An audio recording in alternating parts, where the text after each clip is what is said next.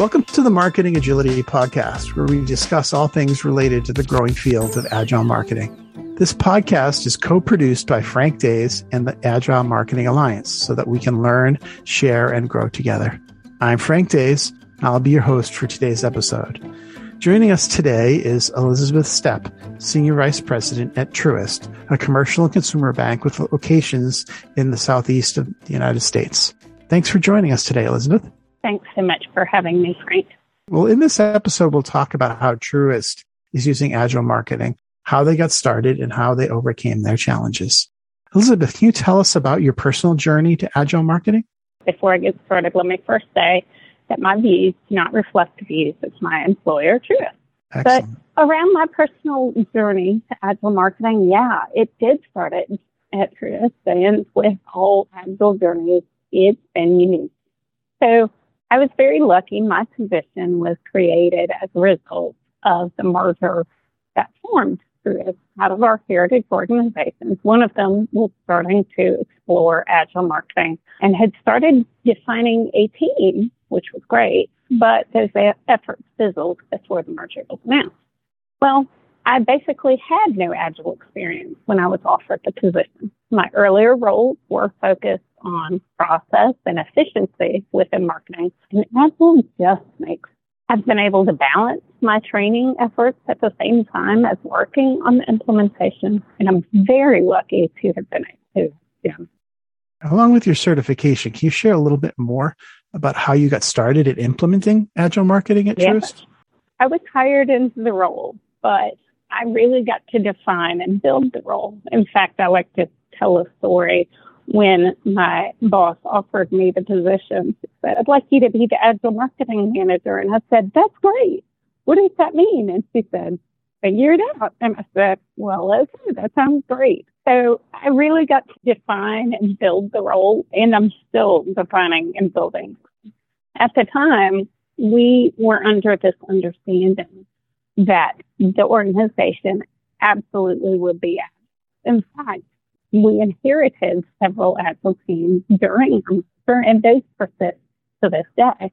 However, our understanding has changed and evolved over time. And I'd say we're more interested and bought in to the idea of agile than we have been today.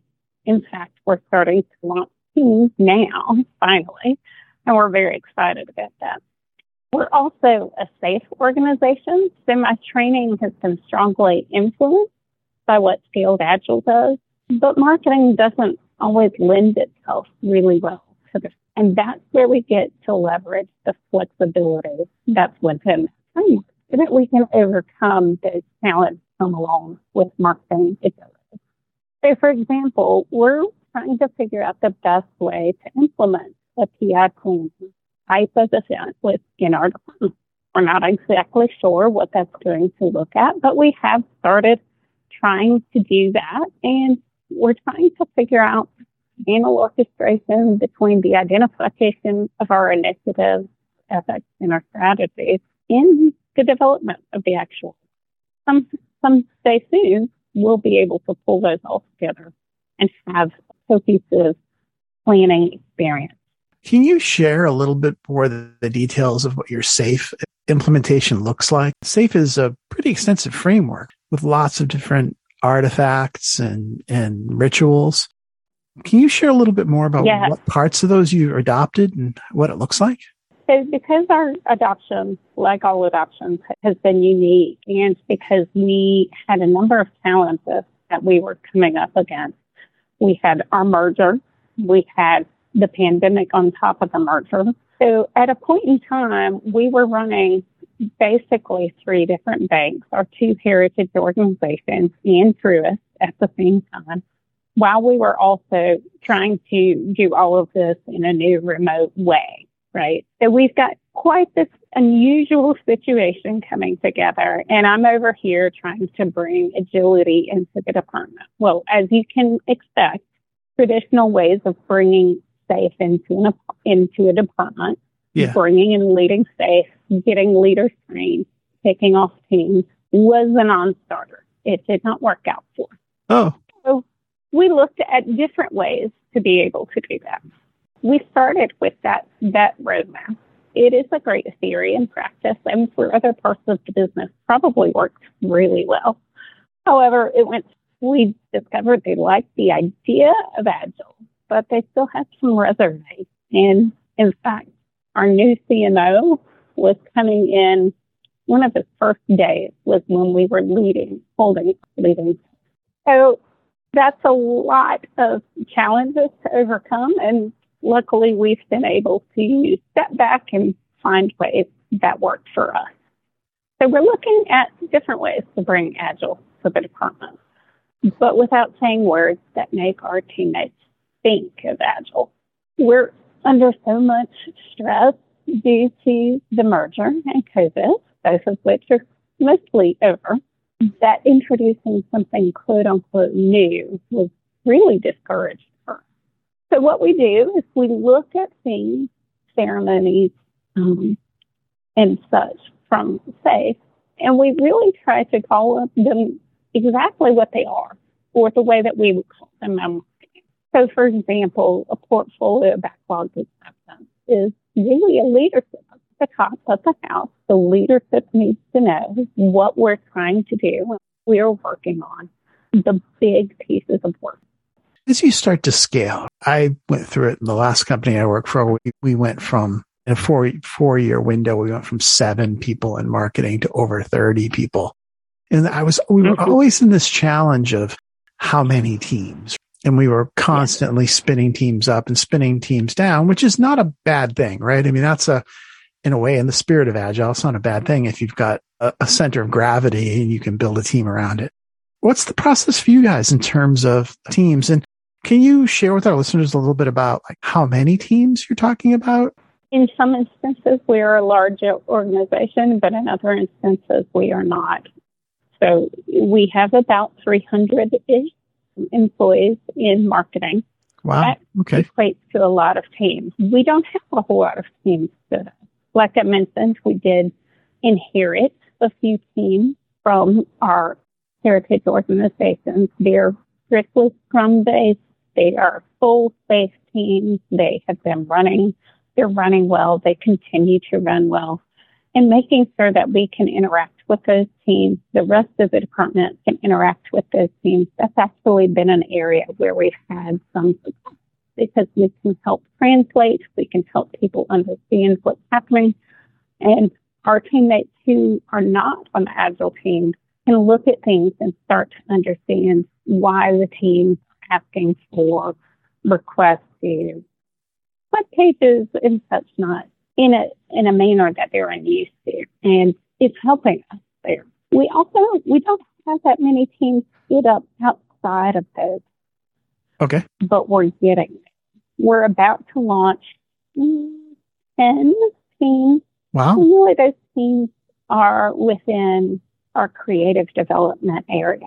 So we're looking at our brand teams. We're talking to our copywriters, art designers, media people, our social media people, and working to bring them into teams, get them trained up. And we're training them in a way that hopefully isn't super disruptive to what they're doing. Was that intentional that you picked one functional area, or is that something that they kind of gravitated towards it? I wish that I could say I had more influence on that. And yeah. The influence that I can say I've had is conversations about, it'd be great if we could have cross-functional teams working on it. And they were not, in my brain, perhaps significant conversations, but still conversations. And lo and behold, through a reorganization, of course, this is what are these teams now. Yeah. They're still very nascent. They've got a lot of maturity to go to. They've got a lot to learn and a lot to room to grow, a lot of opportunities together. And we're really excited about what that looks like. How do you enable these teams? I mean, are they getting certified as well? Are they reading books? Or is there someone who comes out of one of these legacy teams that was already using Agile? Just curious how they get started. Yeah, that's a great question. So we're in the thick of really getting their enablement going right now. Yep. With them very challenged to provide training that is short, sweet, and to the point. And if most training is not. So we have really looked at what are kind of core competencies that teams can learn about in 30 minutes or less. And what can they take back and implement right away? So we're looking at the 70-20-10 learning. You're going to spend 30 minutes with us. That's where my coaching certification definitely comes into play. I'll be key in those training sessions. I also have an embedded coach from the Trius COE who can help me out with this group. I love that partnership with that COE group. The 20% comes in the two of us working alongside those teams as they start to implement what they learned in training for an amount of time. And we're saying when they feel like they've got it's good enough, we'll step back, we'll let them learn it a little bit on their own. And then when they feel like maybe they're 70% or more competent with that particular skill, we'll go back and we'll say, okay, here's a menu. What are you on your team interested in? What kind of things would you like to do? So we're really kind of cherry picking this concept.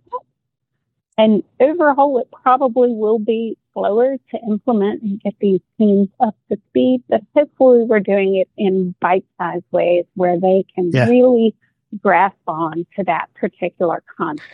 So it's sort of an agile approach to agile. You do what you have to do, right? Yeah. I've never heard the term 70-20-10, but I get the concept of it, right? Is you're not letting perfection get in the way of good and work towards better.